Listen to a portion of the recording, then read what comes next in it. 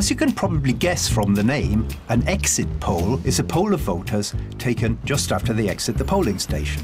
But if you're going to get the real results in just a few hours, what's the point of an exit poll? Well, there are several points. First, because elections are big, impactful things, it's only human nature for people to want to know the result as quickly as possible. Also, with the demands of all-night election coverage, exit poll results are very useful to the media to fill a bit of airtime.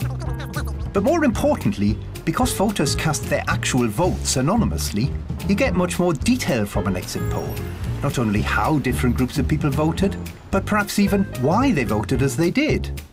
A well-run exit poll can be extremely accurate, so that in countries such as the UK and South Africa, revealing the results before the vote closes is actually illegal, in case the exit polls influence people yet to vote.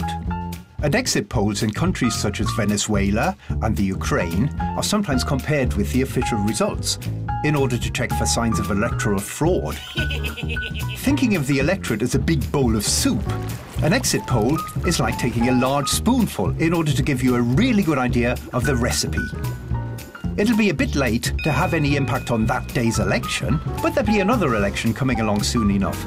So the detailed ingredients of the soup will be studied by politicians who want to influence the soup in the future, and pollsters who want to sharpen their taste buds for the next course. So we can predict with confidence that exit polls are certainly not on the way out.